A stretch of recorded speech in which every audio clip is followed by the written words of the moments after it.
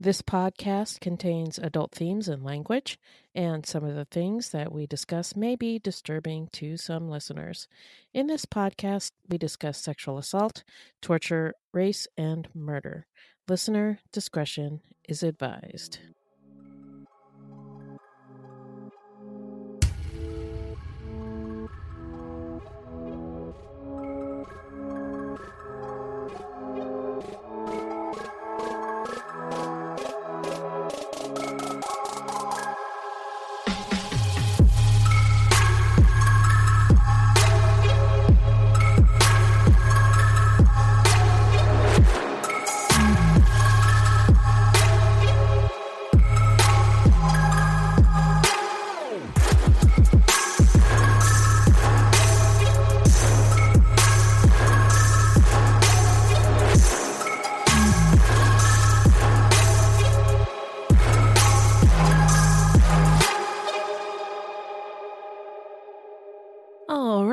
Hello, everybody, and welcome to Fruit Loops Season 2, Episode 15, Fiddling. Thank you so much for listening. If you play dominoes, you get that reference. Fruit Loops is a podcast about true crimes committed by people of color and their victims that we don't hear or know much about. Now, contrary to popular belief, not all serial killers are white dudes. What? There are many well-documented cases of serial killers of color, and Fruit Loops is a podcast all about them. We will take deep dives into the fascinating lives and crimes of serial killers of color and the victims that the media and entertainment commonly leave out because the news is racist, allegedly. And we are Wendy and Beth. She's Wendy. I'm Beth. We're not journalists, investigators, or psychologists. Just a couple of gals interested in true crime. Also, the opinions expressed in this podcast are just that, our opinions. Please send any questions or comments to fruitloopspod@gmail.com, or you can leave us a voicemail at 602-935-6294, and we may feature it on a future episode. Yay. Also, our website is fruitloopspod.com. Our Facebook page is Fruit Loops Pod, and our discussion group is Fruit Loops Pod Discussion on Facebook. We are also on Twitter and Instagram at Fruit Loops Pod. Now, if you want to support the show, you can send us a donation on the Cash App, yes, thank you, which you can download to your phone, or you can find online at cash.me/$Fruit Loops Pod, or you can become a monthly patron through our Podbean patron page. Or if you can't help monetarily, no problem. You can always give us a 5-star review on iTunes or anywhere else you get your podcasts from. And be sure to share our podcasts with all of your friends. So who are we talking about today, Beth? Today we are talking about Dellmus Colvin. He was a long-haul trucker who was convicted of killing 5 women, but who is suspected of killing many more. Oh, me, oh my, can't wait to get into it. So, how you doing? Well, I just got back from vacation and I'm exhausted. I don't know why I go on vacation because it's supposed to relax you. Yeah, it's not relaxing, but it's super fun. We walked anywhere between about 15,000 to 21,000 steps every day. Shout out to Fitbits. Holy moly. Yeah. Airborne. Yeah. So we were going all day long. And like I said, it was super fun. But yeah, cool. I'm exhausted. I didn't have any time to work on the podcast last week. So shout out to Wendy, who did all the work last week. You get all the hip hop air horns. You know what? This feels inappropriate, but I'm going to do it. Do it. I am so grateful that you were able to handle everything while I was gone. Woo, Beth, we would really be in hell without you. I mean, this show cannot exist without Super Beth. I'm telling you guys, on so many levels. But it was, first of all, Beth showed me how to do the editing, which I'm not very good at, but you're fine. I hope that last week's episode was okay for y'all. It was if it was terrible, it's my fault. But I did the best that I could, and you did great. I am so glad that you just got to enjoy yourself and have a good time and not worry about it, and that you like trusted me not to fuck things up too much. And I'm so glad that you are back. I'm so glad that you're back. Yeah, me too. Not only did I miss you podcast wise, I also missed you like office wise, because the coffee was terrible. When I say homeless man's urine, that's what it tasted like. Oh God. You know, not that I know That's from bad. experience, like, don't judge but just, me. I can imagine. Just know. You can imagine. Yeah, you can imagine. It was not up to par. And so like that, and oh my gosh, it was like, I'm trying to think. Like I'd like walk by your desk like with tears, like is she coming back? Come back. Oh my God, that's funny. California. It's such a lovely place. It's such a lovely space. That's what it was like every time I walked past your desk. So I'm so happy you're back. Okay, so I'm stupid. Anyway, happy Black History Month, everybody. Woo! Yes. Okay, so let's take a deep breath in, because this Black History Month has been off to a not great start. What the fuck is going on with people in Virginia, specifically the politicians elected into office? Blackface? Yeah. Shoe polish on the face? And they're admitting to it like it was okay at some point. Like it was nothing. Yeah. Now, if you're listening to this show, I'm sure you're woke enough. Blackface has never been okay. The problem is that people have not listened to Black people when they've said that. And so in the 70s, 80s, and 90s, when people were showing up to work on Halloween with paint on their face, it was not okay then. It's not okay now. It's never been okay. So don't do that. Don't do it. Don't do it. Also, what the fuck happened to Liam Neeson? He was my TV dad, my on-screen dad, and now it turns out he's kind of got racist tendencies, but doesn't realize that it's not okay. So that's disturbing.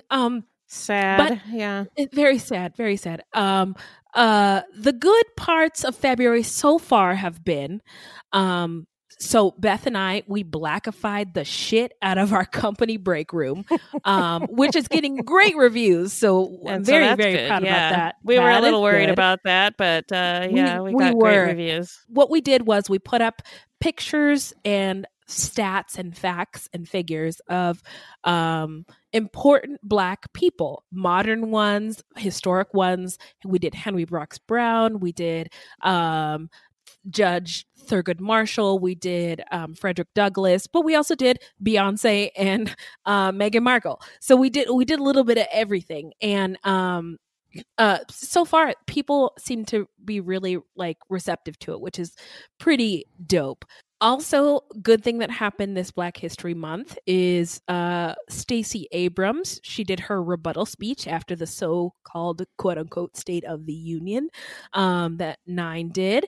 So I've been trying to figure out a little bit about my history. And as you all know who are listening, I'm half Central American. So people on my mother's side were not enslaved people, but people on my father's side, who is an African American gentleman, were enslaved. And so I was trying to figure out like who was the last slave in our lineage, because I always hear like white dudes are like, well, my great grandfather, like, you know, like, I don't know, built a peanut factory, or like, right, I don't know. People are always talking about like things that their great grandfathers did. Well, guess what?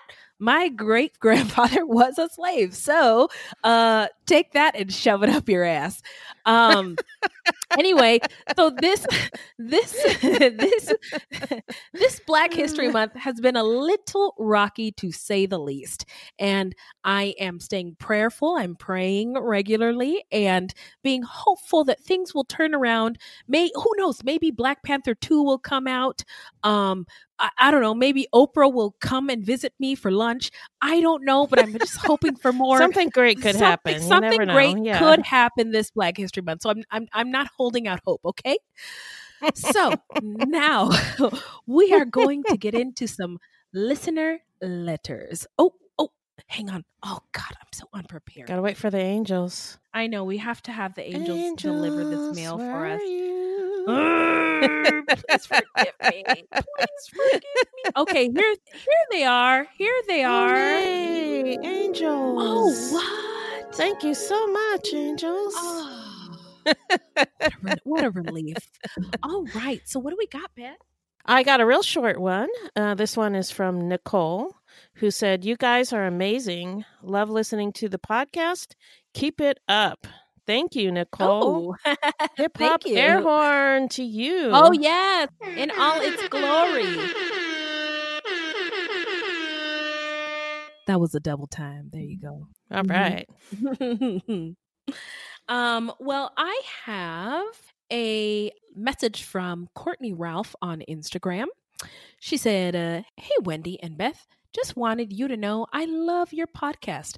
I started off with your recent episodes about a month ago, and I've just started listening to you from season 1, episode 1. It's grown a lot, and I love it. By the way, thank you for acknowledging our growth." Thank you. Yeah. Yes, I'm going to give you hip hop air horn. I cannot listen to the old one, so thank you for taking one for the team. Additionally, Courtney said, "Keep doing what you're doing. There needs to be more women like you too. P.S. Love the section where you catch up on how you've been in the last week." That's the "how you doing?" And keep it up. Thank you. Oh, yes. We love it. Can't wait for the next ep. Also, I need a t-shirt that says, "Look alive, guys. It's crazy out there." Miss Courtney, we could not agree more with you. And we do need some t-shirts. They're on the way. Yeah, we're working on it. We're getting there. We're getting there. Our little show is growing. So stay tuned. They will come someday. But in the meantime, we love you, girl, and we're going to give you all of the hip hop air horns. Yes, ma. All right. Additionally, we got a new patron. What? Right on. All right. Woo. Hey, she goes by Jag Tech on Podbean. And what the heck, Jag Tech? And thank you so freaking much for supporting our show. Keep an eye out for your merch and all the hip hop air horns to you, our love. Thank you for supporting our show. Yes, thank you so much. Yes. And while we're talking about patrons, I wanted to mention here that I think we have finally figured out how to work in some extra episodes for you guys. Our biggest enemy has been time. And trying to figure out how to do everything that we want to do, because we really want to do more in the small amount of time that we have available to us. And we've been wanting to do some extra episodes for you guys, but we haven't been able to do it. But I think we've got it figured out. So stay tuned for that. Oh, yes. Yes, please. And thank you so much for sticking with us. We will get there.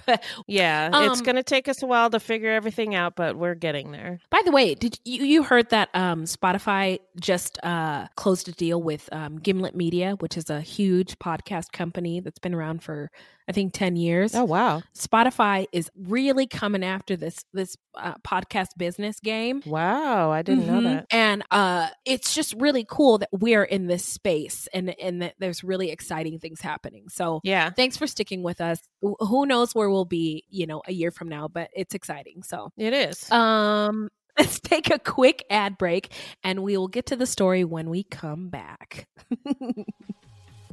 We would like to invite any listeners who have a business to advertise to do it with us. For more information, please email us at fruitloopspod@gmail.com or check out our website at fruitloopspod.com. So, why don't you introduce our subject again, Beth? As we mentioned, our subject is Dellmus Colvin, who was a long-haul trucker convicted of killing 5 women, but is suspected of killing many more from New Jersey to Ohio, beginning in the late 80s and from 2000 to 2005. All right, so now we got to get into my favorite part. It really gets my jollies. It really yanks my crank. Time for the stats. All right. So Mr. Colvin killed at least 7 women. His first murder was in 1987, and from 2000 to 2005 is when he killed 6 or more women. He was apprehended on November 20th, 2005. His crimes occurred in New Jersey and in Ohio of the United States of America. And his modus operandi was strangulation and suffocation. Now, his current status is he pled guilty to the murders. He was sentenced to 2 life sentences without the possibility of parole on October 2nd, 2006. His victims were sex workers, and he wasn't selective of race at all, as most of his victims were white females, and only one that I know of was a Black woman. And we've discussed this before, but most serial killers kill people of their own race, and it has to do with proximity, obviously. So, right. Now we are going to get into the setting. So, take it away, Beth. So this occurred in Toledo, Ohio, mostly, beginning in the late 80s.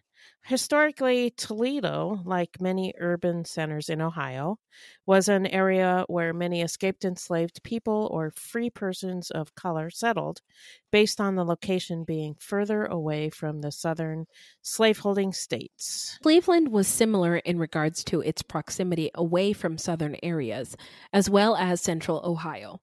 Southern Ohio, Cincinnati and Springfield and Dayton, to an extent, had very large Black populations starting in the mid-1800s, in particular because they were the first places that many free Blacks and escaped enslaved people settled during this time period due to being easier to get to from the South. Toledo is a city on the Great Migration Tour, and Mr. Colvin is a Great Migration baby. Now, what I've noticed about these cities on the Great Migration Tour, especially in the Midwest, is that they seem to ignore why Black people migrated to those areas. Mm-hmm. And they give themselves awards for being diverse. Mm-hmm. And the census does say that they're diverse, but they are actually quite segregated. Trash. Did I say that? Whoops. Whoops.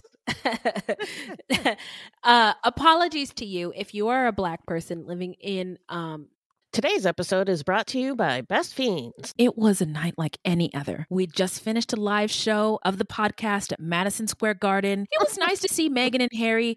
So nice of them to come. And then we told the pilot, hey, gas up the PJ. We out of here. Wait, gas up the PJ? Megan and Harry? Shh. Just go with it, okay? Okay. So, Wendy, we gassed up the PJ, and then what? Well, while we were on the PJ, that's private jet for regular folks. I was wondering. We were up in the clouds, scoring some quality time with Best Fiends. It was incredible. And the good news is, I'm on level 393. Right on. Yes, it sounds incredible, but if your head's in the clouds like Wendy in an imaginary private jet with Megan and Harry, or your feet are firmly planted on the ground at work or in line at the grocery store, one thing is true. Best Fiends is just plain fun.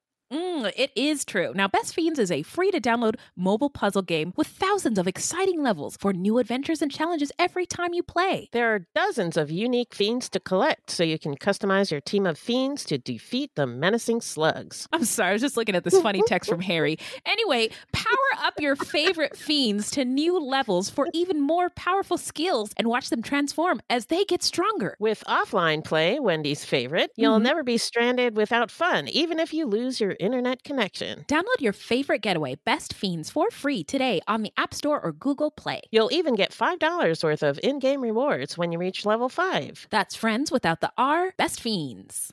The Midwest, please get at us and tell us if we're missing something. Yeah. Because my impression is it is very segregated. And if you're not in just a Black community, like a homogenous Black community with Black businesses and everything you need is in this Black community, then let me know. Let me know what it's wrong. like. Because we could be totally wrong. So I've mentioned how the Midwest is a mystery to me in the past, but there are parts of the Midwest that are very, very Black that I don't know enough about, as I've said. Since we are talking about Ohio, I wanted to mention that the Ohio River was referred to as the River Jordan, and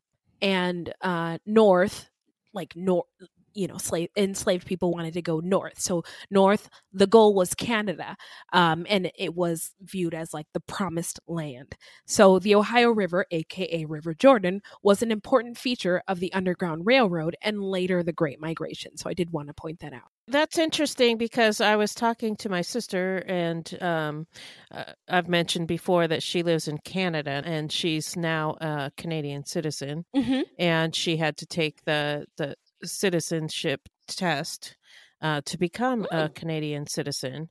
And she actually learned a lot about American history when she took the Canadian citizenship test. Like the Underground Railroad, they were heading north.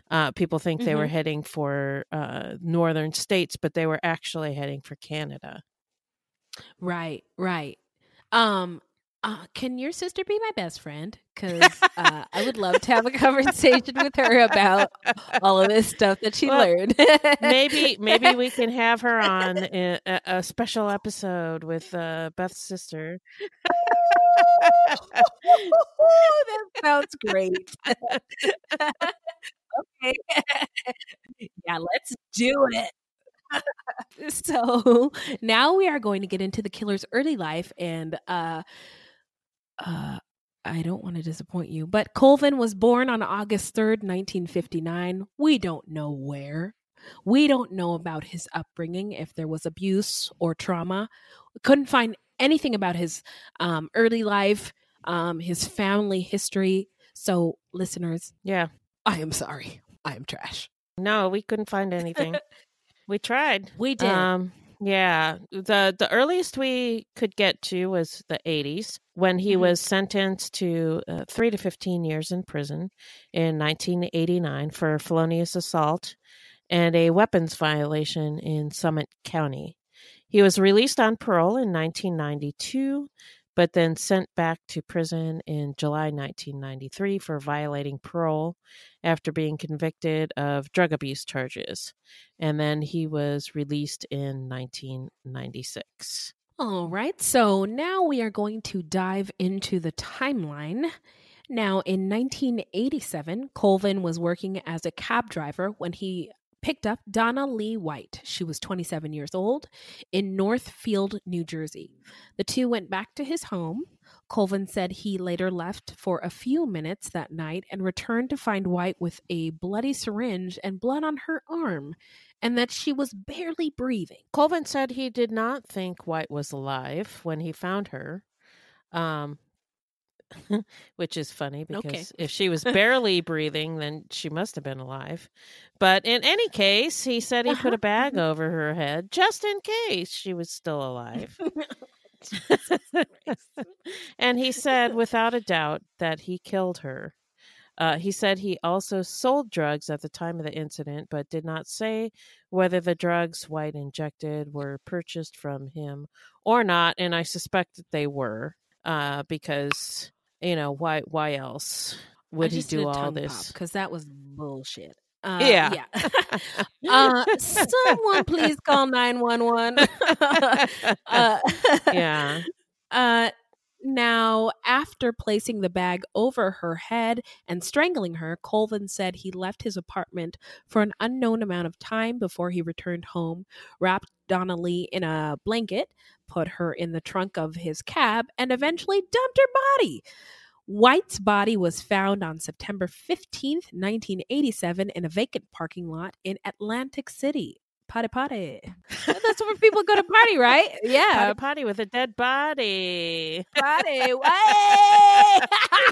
Get Beth a job on the cast of Hamilton right now. Right now. Because she gets all of the hip hop air horns. There we go. Are you listening, Lin-Manuel Miranda? Are you listening? He probably has way too much to do. Yeah, he's Mary Poppins and shit. He's got all kinds of stuff. Please listen. Anyway. Please. So initially, the death of Donna Lee White was ruled acute cocaine intoxication. And we couldn't get a whole lot of information about this, but Colvin was charged with hindering apprehension and tampering with evidence. So apparently they believed that she had died of an OD, but that he had then dumped her body. And again, we couldn't get a lot of information about this. So as we mentioned earlier, he spent some time in prison between 1989 and 1996.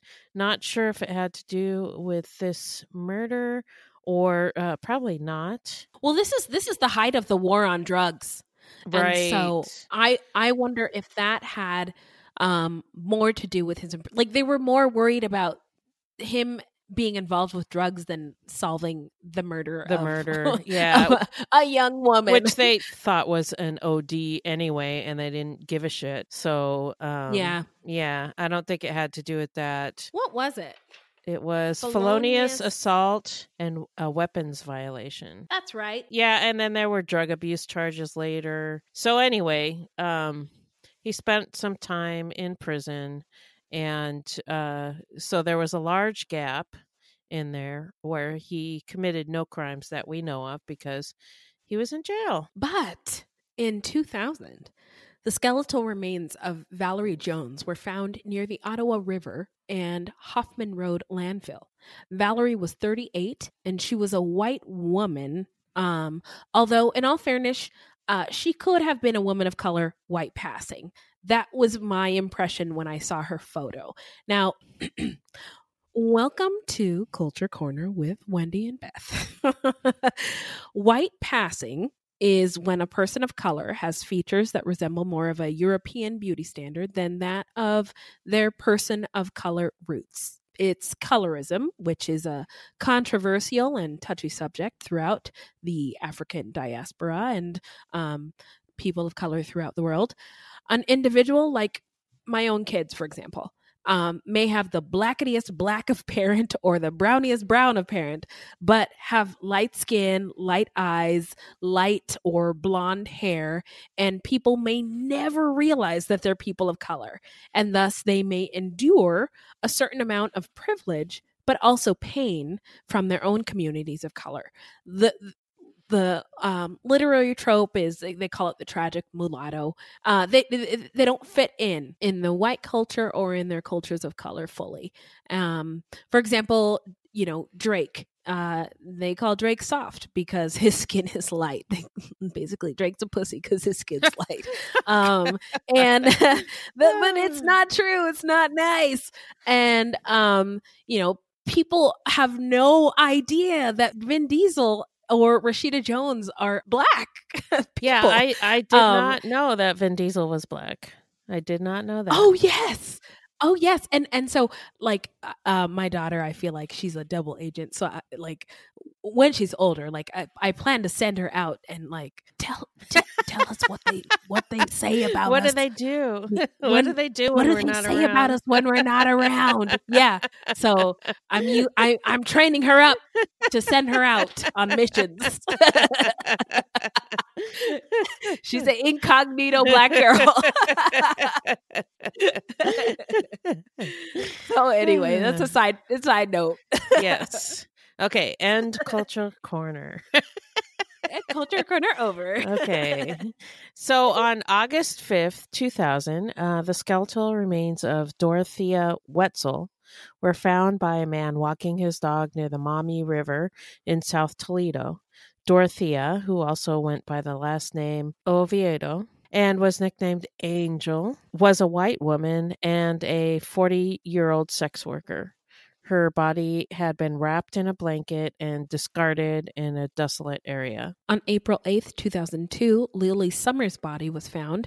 Lily was 43 years old and a black mother of 2. Her body was found in a 45-foot tractor trailer behind B&B Repairs in Lake Township, Wood County. Then on September 2nd, 2002, Jacqueline Thomas's body was found. Jacqueline was 42, and she was a white woman. Her body was found just across the Michigan line in Bedford Township. Jackie Simpson, a 33-year-old white woman, the second eldest of 5 children, disappeared in mid-January 2003. She was the mother of 2 children and had been missing nearly 3 months before she was found on April 23, 2003, under bushes near a tanning business in Toledo, Ohio. Her mother, Judy Simpson, said that Jackie was a good person, even through her 3-year addiction to crack cocaine. Melissa Weber, 37, disappeared in early February of 2005 after she left the South Toledo home where she was staying.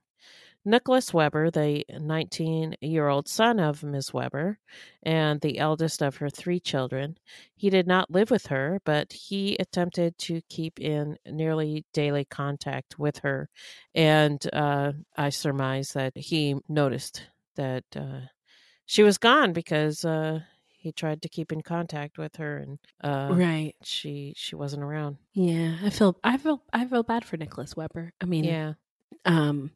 It's really hard to have a parent who is struggling with addiction, and as a child with a parent who's struggling with addiction, you're like, the parent. I want my parent to be alive, but yes, but you're also like wrestling with like, do they love the substance more than they love me? Like, why can't they?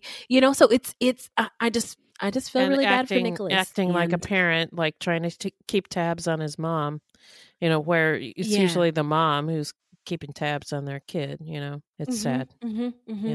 Yeah, it is really sad.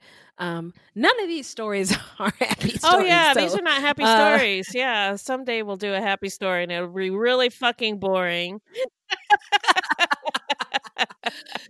We should do a story about Care Bears or My Little Ponies. Unicorns and I don't know if our listeners would dig candy. it. Yeah, they're gonna have to go to a different podcast for that.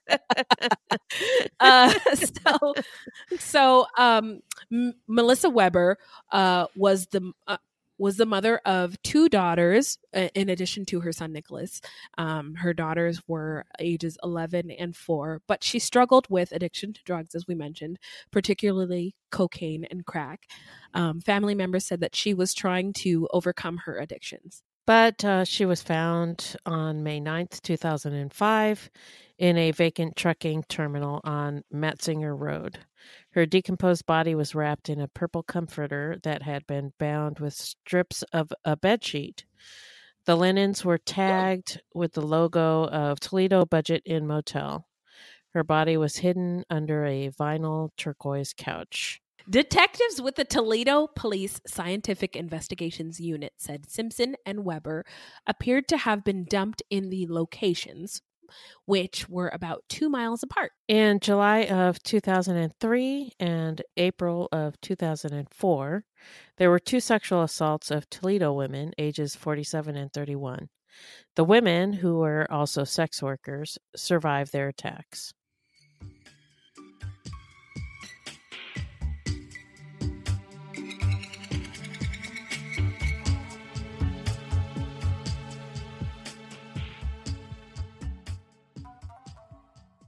So now we are going to discuss the investigation. Take it away, Beth. Police had begun to suspect Colvin of a series of murders sometime after one of the sex workers told police some critical details following an attack by Colvin. During the assault, she actually urinated on the sheets in her attacker's truck cab in order to leave her DNA, which is really fucking smart. Oh, absolutely. According to prosecutors, she thought he was going to kill her, and she was going to do everything she could do so that if they came looking for her, they'd find something. Additionally, she memorized details of the truck Colvin drove at the time, and investigators eventually matched her assailant's DNA with evidence in a string of rapes of local sex workers and to the murder of Melissa Weber. Ooh, we're getting somewhere. Yeah. Then evidence taken from beneath Weber's fingernails matched Colvin's DNA, which was obtained as part of an investigation into the April 2nd, 2004 beating and sexual assault of a 40-year-old North Toledo woman. In that case, Colvin was charged with rape, aggravated robbery, kidnapping, and felonious assault. He was accused of beating and assaulting the woman in the cab of a tractor trailer in a parking lot in North Toledo. All right. The woman told police she got into the truck at Summit and Magnolia Streets. She said she was punched in the ribs and face and threatened with a knife after she went with the gentleman to the warehouse. After being driven around for more than an hour, she escaped from her attacker in a parking lot and was treated at a hospital. Cold case investigators started reviewing similar unsolved slayings of women and testing DNA to determine whether evidence in the cases was consistent with Colvin's DNA. The testing of Colvin's DNA matched evidence obtained in the investigations in sexual assaults of 2 women in 1998 and 2003, and was consistent in the slaying of a 33-year-old woman in 2003. So that wraps up the investigation. Now we are going to get into the arrest and trial. So hit it, Beth. So on October 21st, 2005, Colvin was charged with the murder of Melissa Weber. If you recall, his DNA was found under her fingernails. Calling the 47-year-old Colvin twisted, Assistant Prosecutor Tim Braun compared him to Jack the Ripper, saying it's the same motivation. This is having sex with women you hate. He blames them for having sex for money, but he's paying for them. Then, to feel superior, he kills them. Mr. Braun also noted that letters that Colvin sent to another sex worker while he was in custody were vitriolic and laced with profanity, telling her she's worth nothing. And investigator Tim Ross, who spent several hours interviewing Colvin, agreed with Braun. I think it's a control thing. Did you know 1 out of 6 couples struggle with infertility, including old Whitey and me? Seriously, that is a staggering statistic that most people don't know or aren't ready to talk about. We need good data and information about our bodies in order to have informed conversations with our doctors and make the best decisions for ourselves and our futures. Good data and information about our bodies is crucial when it comes to our body autonomies, especially in the year of our Lord 2022. And that's why modern fertility was created. It's an easy and affordable way to test your fertility hormones at home with a simple finger prick. Mail it in with a prepaid label and you'll get your personalized results within 10 days. Traditional testing can cost over $1,000, but Modern Fertility gets you the same info at a fraction of the price. And if you go to modernfertility.com/fruit, you can get $20 off your test. Also, and this is really cool, if you have an HSA or an FSA, you can put those dollars towards Modern Fertility. Wow, that's amazing. Yeah. Now, if you want kids today or in the future, never or are undecided, it's important to have clinically sound information about your body, which can help you make the decision that's right for you. Right now, Modern Fertility is offering our listeners $20 off the test when you go to modernfertility.com/fruit. That means your test will cost $179 instead of the hundreds or thousands it could cost at a doctor's office. Get $20 off your fertility test when you go to modernfertility.com/fruit. That's modernfertility.com/fruit. Now a word from our sponsor, BetterHelp. How we care for our minds affects how we experience life, so it's important to invest time and care into keeping them healthy. There are plenty of ways to support a healthy brain, like learning a new language or taking power naps. But there's also BetterHelp online therapy. Now, we are huge advocates for mental health here at Fruit Loops HQ. Oh, yes. And we have both used therapy throughout our lives, including BetterHelp. And especially in these past several years to help us deal with challenging times, challenging thoughts, feelings, and experiences. Amen. Yes. And now I had a recent, conversation with my therapist. She was saying sometimes it's just good to talk and get some perspective. You don't have to go to a therapist just because stuff is wrong. So Right. And BetterHelp is online therapy that offers video, phone, and even live chat only therapy sessions. So you don't have to see anyone on camera if you don't want to. And some people get really anxious about that. So oh, yes. And it is much more affordable than in-person therapy. And you can be matched with a therapist in under 48 hours. Our listeners get 10% off their first month at betterhelp.com/fruit. That's betterhelp.com/fruit. It's I kill because I can. Now, if I have not said it before, these white male prosecutors are trash. And I don't think that I just don't think that they get it. Like, the way that they're spinning describing the story, that, it's like, what the fuck is wrong with you guys? Like, get some more details, get some more background. Like, there's more to it than just a dude who killed women. He has a past. They have a past. Get into it. And the jury deserves to know all of it. Anyway, I'm like, let me take a quick step down from my soapbox. Yeah, and I don't think he was the same as Jack the Ripper.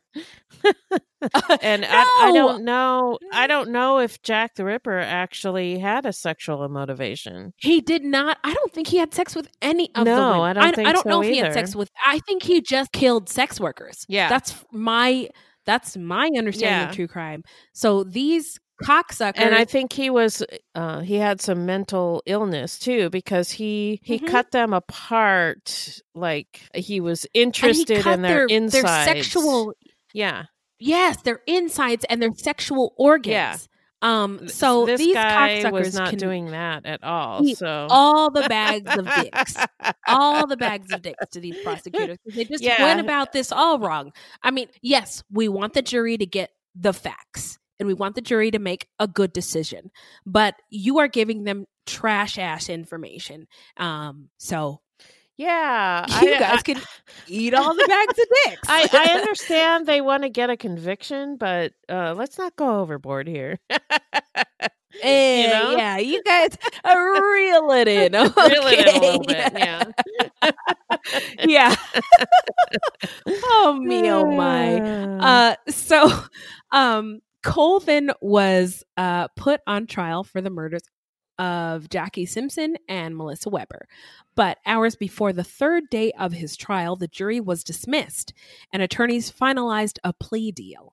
Colvin stood and admitted one by one to killing Weber and Simpson, as well as Lily Summers, Jacqueline Thomas, and Valerie Jones. So he was like, by the way, guys, there's more. Yeah, there's 3 more. Okay. So all 5 Toledo area women had been strangled or smothered, their bodies wrapped in sheets and blankets and dumped. Several were badly decomposed.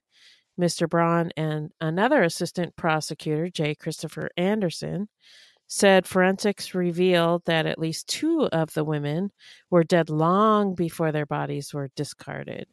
And they believe that Colvin may have carried the bodies of 1 or 2 of his victims with him until they were mummified, which is disgusting, but I don't know how they knew that. I don't know either. Because they're talking about forensics revealing that, but maybe it had something to do with the time of year. I don't know. Because if you kept the body with you in the winter and then dumped it in the spring, it would decompose differently. I don't know. Maybe. Oh, you're probably You're the OG of true crime. I'm just guessing. I don't fucking know. I don't know.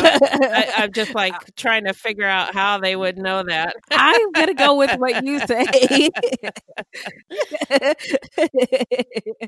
Yeah, let's go with that. Which is it's not unknown that killers hold on to bodies and then dump them later. It's not, it's not out of the realm of possibility for sure.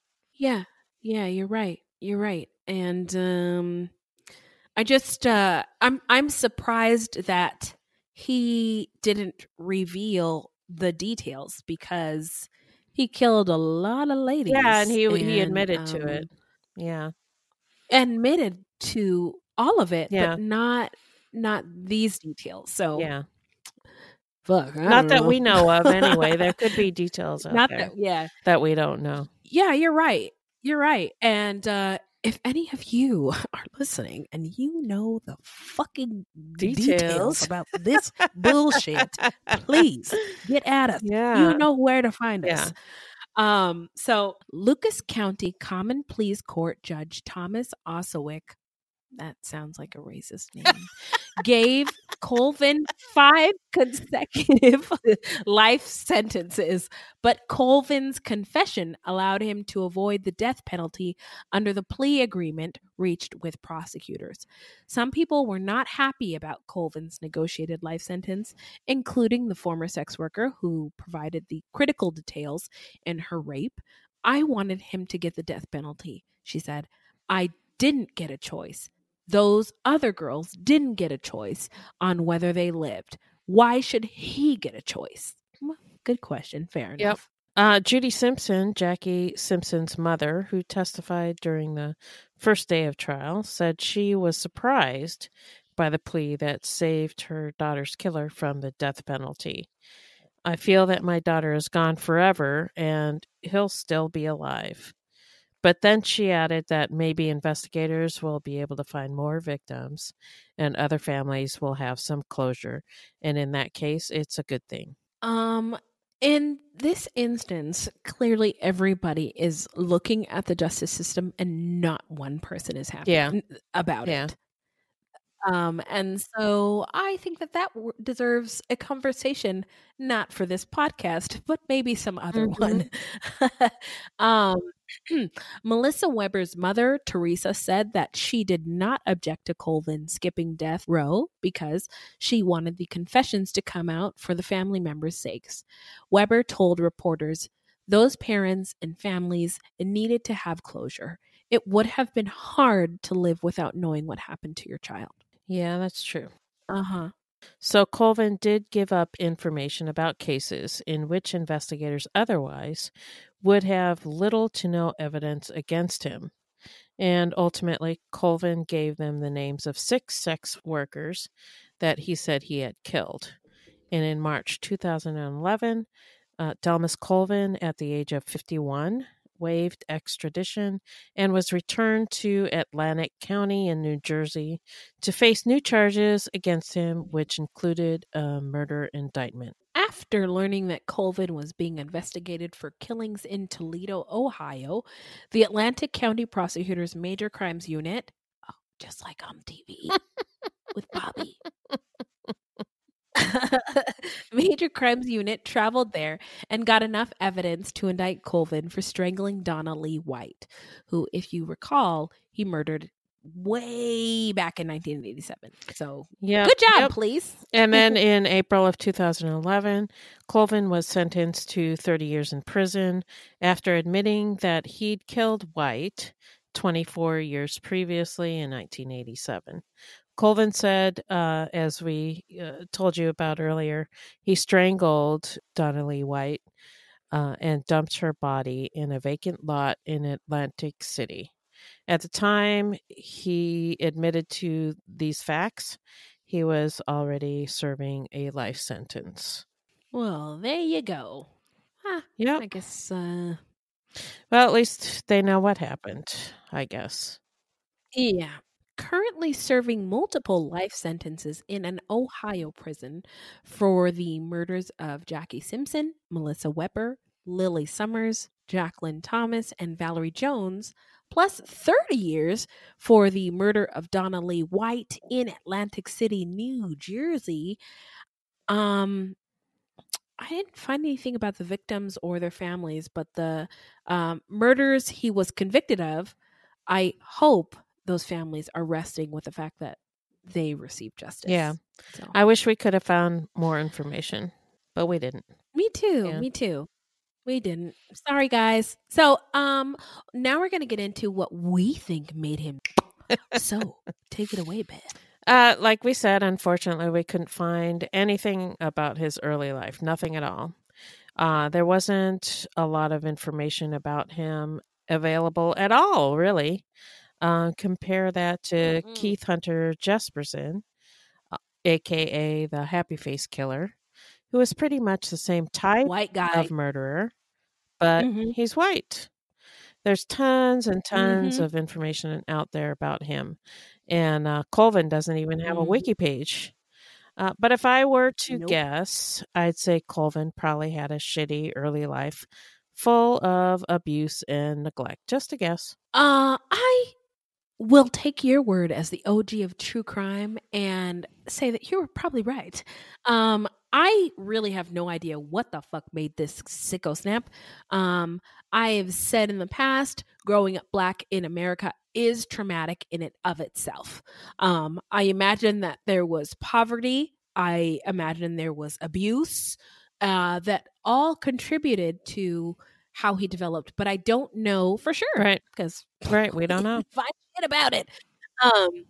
So he did say in his quote unquote letter to a sex worker that he was quote unquote courting while in custody that she was worthless. And I wonder if a woman in his life told him at some point or made him feel that he was worthless. If somebody like put that energy on him, and that's what he was doing to the women that he ended up victimizing. Yeah, probably an adult, a female adult, could have been his mom or an aunt or, whoever he grew up with. A babysitter, anybody.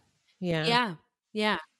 And so, I that's sort of where my mind went, but we really will never know the truth. Yeah. So unless they give us more information. Yeah. Hey, you think he would give us an interview? Oh boy. Hey, Mr. Colvin, you want to do an interview with Fruit Loops? We're here. Yeah. You could talk to Wendy. Somebody asked me that. Somebody was like, have any of the killers reached out to you guys? No. Fuck no. If they do, they can talk to Wendy because I can't even. Yeah. You want to talk to Wendy? Okay. So, what's your favorite reality TV show? Like, I'm not going to ask you real hard hitting questions. I mean, what Wendy. Do you like to eat for dessert? Ridiculous. Yes. Do you like chocolate? Are you a top or a bottom? Okay. Well, that's important. Important to know. Oh, anyway. Okay, so let's get serious now. Back to murder. Okay. So now we're gonna get into our takeaways. So I've learned that sex work and truck driving are industries that are aligned. Interestingly enough, this case reminded me of the Happy Face Killer, as Beth mentioned earlier, Jesperson. God, if you guys have not heard the Happy Face Killer podcast, I don't know what you are doing. What are you doing? It is. Yeah. What are you doing? So Jesperson, which I did not know anything about Jesperson before that podcast. I'm sure the OG of True Crime Beth was already on her radar. She probably knew all the details, but I did not.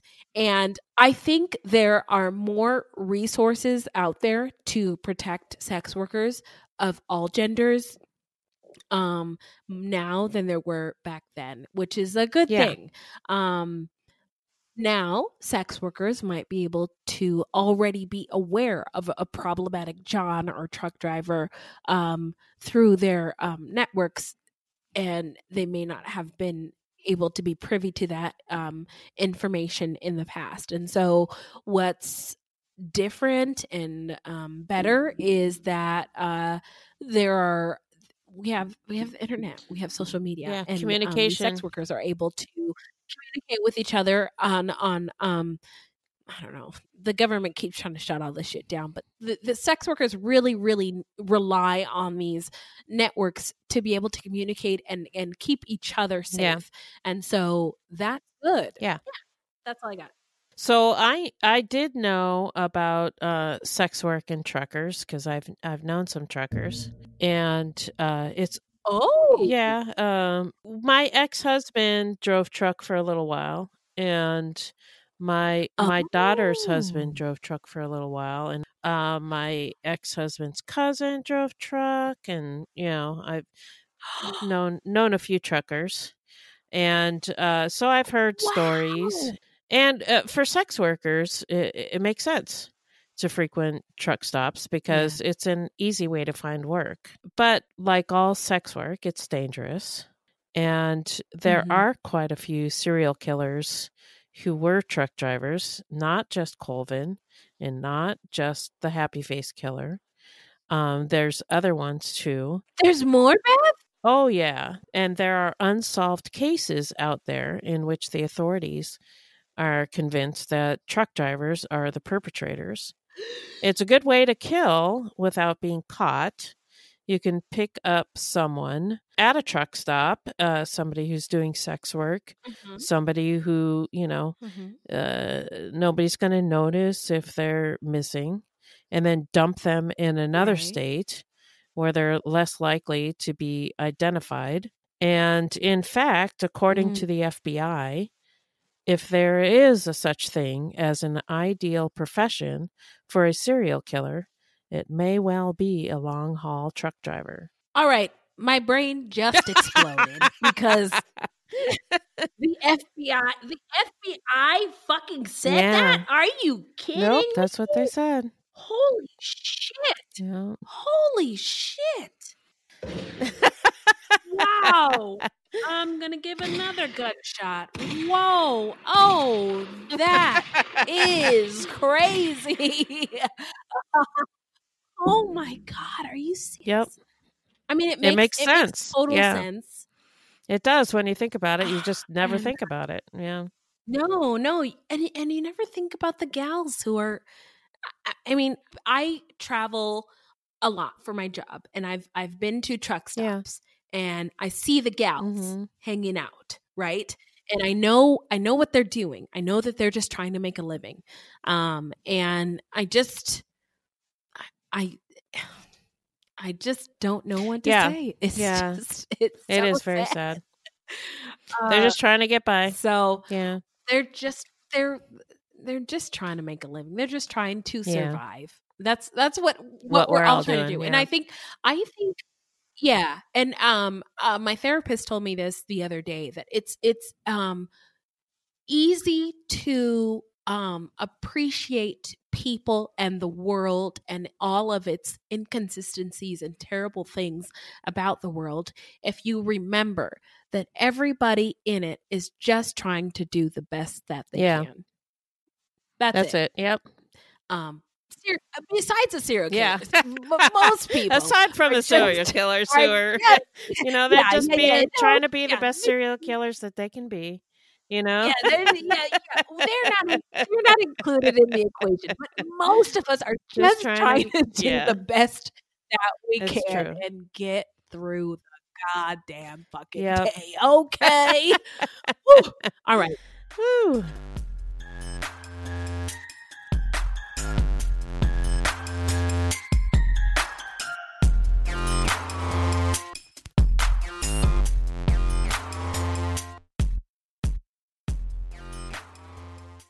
So, if you love true crime and you don't want to die, Here's a tip for you. Oh, I was off key on that one.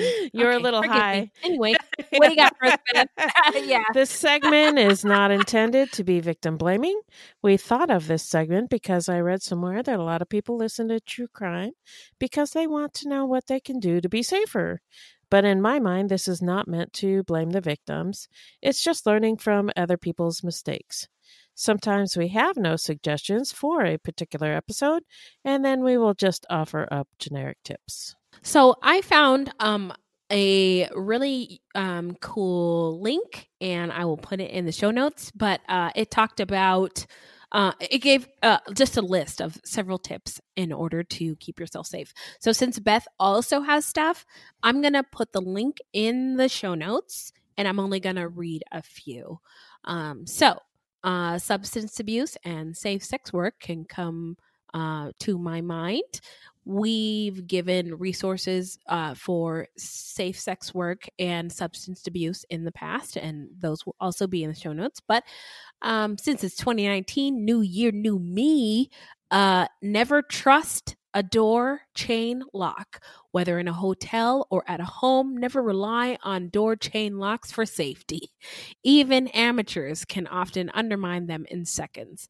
Put tissues in peepholes at home or in a hotel, and keep your car fob key reachable from your bed. So I've said this before, but I keep my spare key fob on my bed. So in the event we are attacked at my home, I will be hitting the panic button so that the police can find you quickly, and so it will also alert people around you. Good idea. That they know, something's going on. Also, this was my favorite. Keep your key, if you don't have a key fob for your car and you're walking to your car, keep your car key in your hand, because it will get you into your car faster, but it will also be used as a weapon if necessary, like to stab people.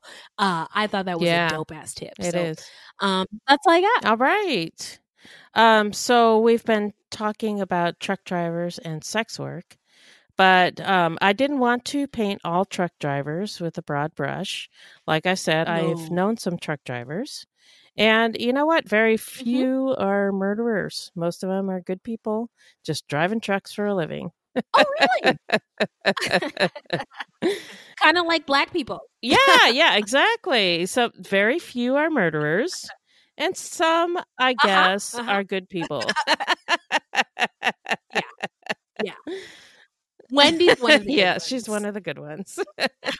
So in researching this case, I found a website called Truckers Against Trafficking. So this isn't a how not to get murdered tip. It's more of a how to help other people not to get murdered tip.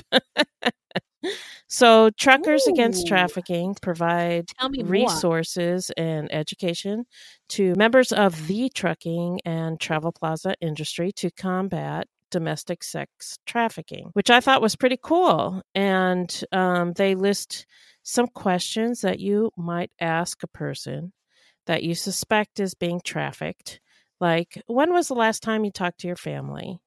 And do you keep your own money? As I would imagine, if somebody's being trafficked, they probably haven't spoken to their family in a long time, and somebody else is keeping their money.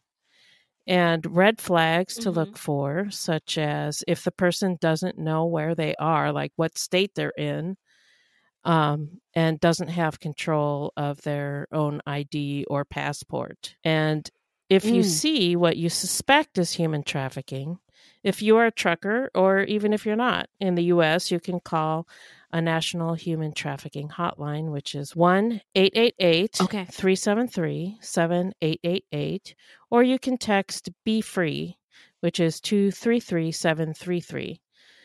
Polaris, a large DC-based anti-trafficking organization, runs the hotline and keeps all tips anonymous and confidential. And according to Truckers Against Trafficking, if a truck driver witnesses a crime in progress, they should call 911 first, but then call the hotline as well, because oftentimes drivers aren't really sure what they're looking at. if it's a human trafficking situation or not, which is why they instruct them to call the hotline as well, because then they can talk to a trained specialist who can help them assess the situation. I think that's fantastic. Yeah, I thought so Thank too. you so much, Beth. And specific tips called actionable information that are helpful to include when calling in a report. You should include the description of cars, make, model, color, license plate number, etc., anything you can remember, and descriptions of the people, like the height, weight, hair color, age, dates and times of occurrences, and addresses and locations. So just jot those down. Beth, oh my God. Let me open up my hip hop air horn, because this is a fire ass tip. Now, we just had the Super Bowl, and a lot of sex trafficking numbers go up in cities where there are these big ass events where rich people show up, rich men show up, and they want sex. And so hotel staff was trained on what to look for, but you as average, just regular schmegular degular you don't person know what you're seeing, might not know what to look for.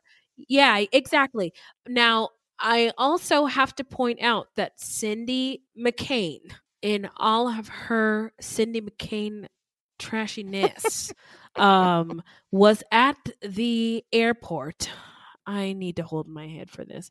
She was at the airport and she witnessed a child who was mixed race and a parent who was not the same full race as this child. And she believed that the child may have been trafficked. Now, it turned out it was just a parent who had a mixed race child. And there was nothing else going on, and they were just, hanging out. There was nothing else. God. Nope. It was just, she didn't see this person of color as a parent, and she saw this mixed race child as a victim. She did not know what she was looking at, and this is why white people, you really gotta do better. And so call the human trafficking hotline 1-888-373-7888 and ask them, what am I looking at? Yeah, don't be a Cindy McCain, okay? All right. Oh my God. That really was a great tip. Thank you so much. So I'm so ashamed she's from Arizona. Anyway, so now we're going to get into some serial killer crime news. Extra, read all about it. This story was in my Twitter feed, but I didn't click on it at first because because it was about a white dude and I wasn't interested. But then I took a closer look, and there's this Canadian serial killer named Bruce McArthur. He's been handed a life sentence for the murder of 8 men. The 67-year-old has been given 8 concurrent life sentences and will not be eligible for parole for 25 years. He had pleaded guilty to 8 counts of first-degree murder for the brutal killings of 8 men. Some of them were his close friends. Okay, fuck you. He gets all the bags of dicks. Most of the men, we don't want to give him that because I think he is. He would probably like that. Yeah. Yeah. Most of the men were men of color and members of the LGBTQ community. Their names were, I feel really bad. I might not get this pronunciation right, so please forgive me in advance. Their names were Salim Hassan, Andrew Kinsman, Majid Kayan, Dean Lisowick, Kirushna Kumar Kanagarantanam. I'm so sorry. Abdul Bazir. Thank you. Faizi and Skandaraj Navarantanam and Sarush Mahmoodi.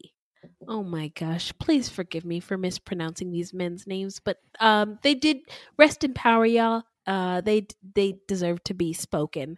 But Justice McMahon called the crimes pure evil. He especially condemned MacArthur's exploitation of his victims' vulnerabilities. 2 of the men were periodically homeless and struggled with addiction. 1 was a refugee who was about to be deported. Several were married men who had not revealed their sexuality to their families. But if MacArthur believed they would go unmissed, he miscalculated. Police knocked on MacArthur's door and found his next victim chained to the bed with a bag over his head. Pictures from so the police caught him red-handed. Yeah. Oh yes, red handcuff-handed. Pictures from MacArthur's computer revealed that he posed many of his dead victims naked, apart from a fur coat or hats. The court heard. MacArthur shaved some of the victims' heads and beards after strangling them. You can't do that to people. And kept bags of hair in Ziploc bags and shed near a Toronto cemetery. At least 1 had his eyes taped open, and others had unlit cigars hanging from their lips. We might have to bend the rules of our show and cover this guy, but I wonder how much longer the press will cover this case, given the color and sexual identities of the victims. That's fucking nuts. Fucking crazy. Yeah. This white guy went nuts, and I think he thought that he would get away with it because they were like immigrants and brown, and like nobody's gonna care, so I could totally get away with it. But fuck you, not true. Yeah. Wow. So now we are going to get into the part of our show where we shout out any content by people of color or any marginalized groups in general, about any of people of color or marginalized groups, or any true crime goodies.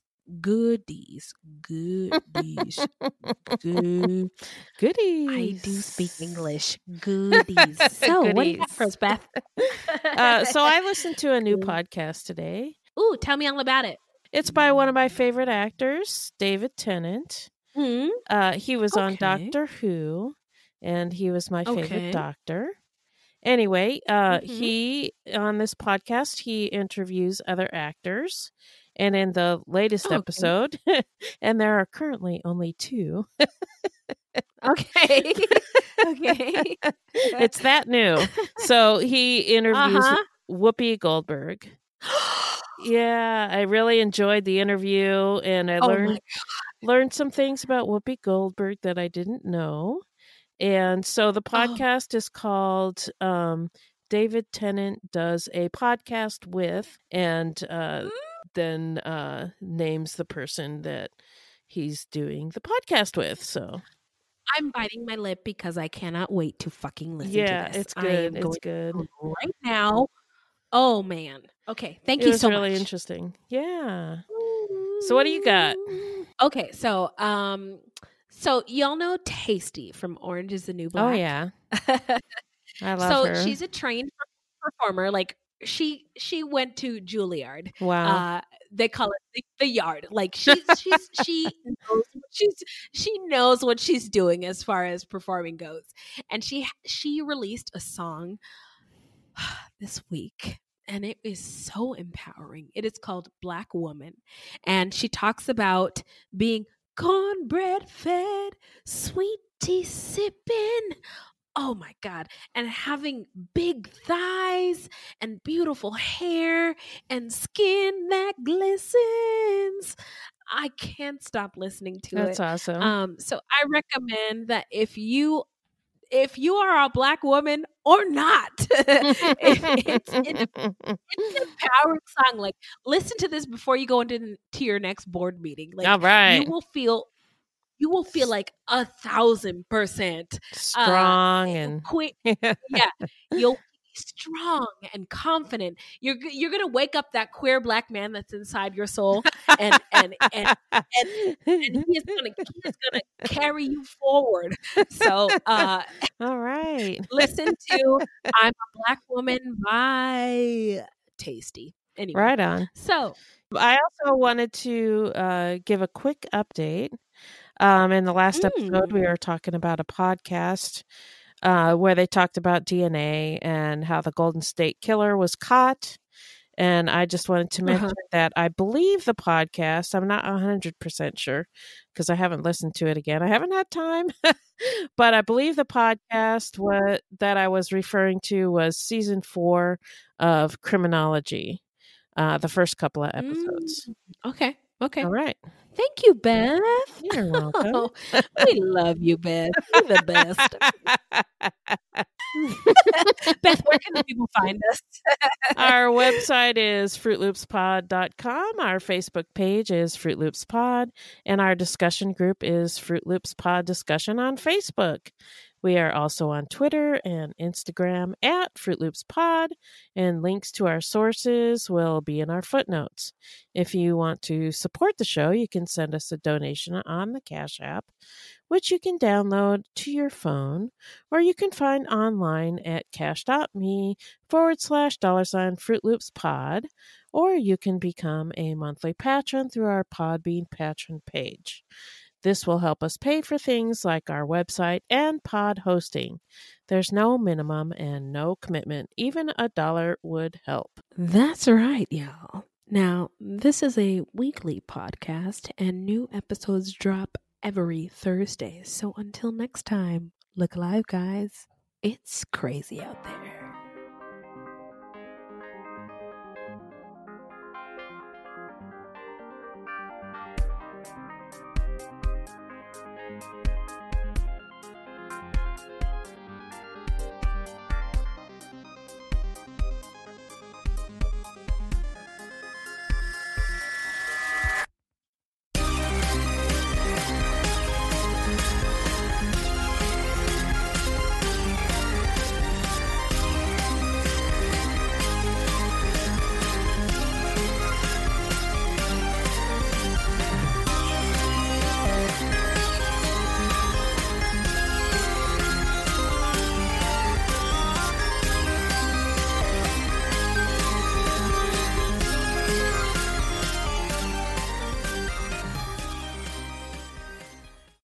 On the morning of August 1st, 1966, shots ring out from the observation deck of the clock tower on the University of Texas campus. It marks the infamous beginning of the modern era of mass shootings in America.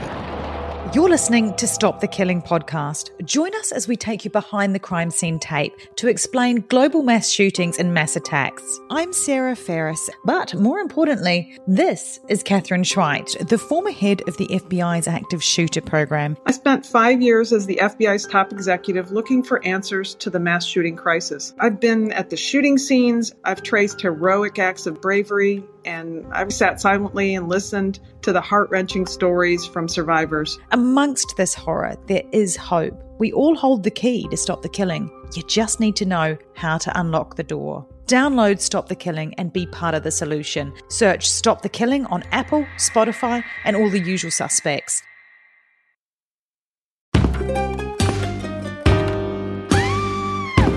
Hi, I'm Sean McCabe. And I'm Carrie McCabe. We are, well, married, obviously, but we're also obsessed with the darker side of things. True crime stories, alien abductions, poltergeists. If it leaves you scratching your head and keeping those lights on at night, we want to hear about it. That's why we host the podcast, Ain't It Scary, with Sean and Carrie. Every week, we bring our listeners a true story guaranteed to send chills down your spine. From history's most brutal serial killers to the mystery of spontaneous human combustion. Yep, lots of these stories leave unanswered questions behind, and you'll get to poke through the rubble of the evidence with a hardened skeptic and someone whose mind is more open to fun. Yeah, that's what I was gonna say. You can find Ain't It Scary with Sean and Carrie wherever you get your podcasts, and on social media at Ain't It Scary. Come play with us.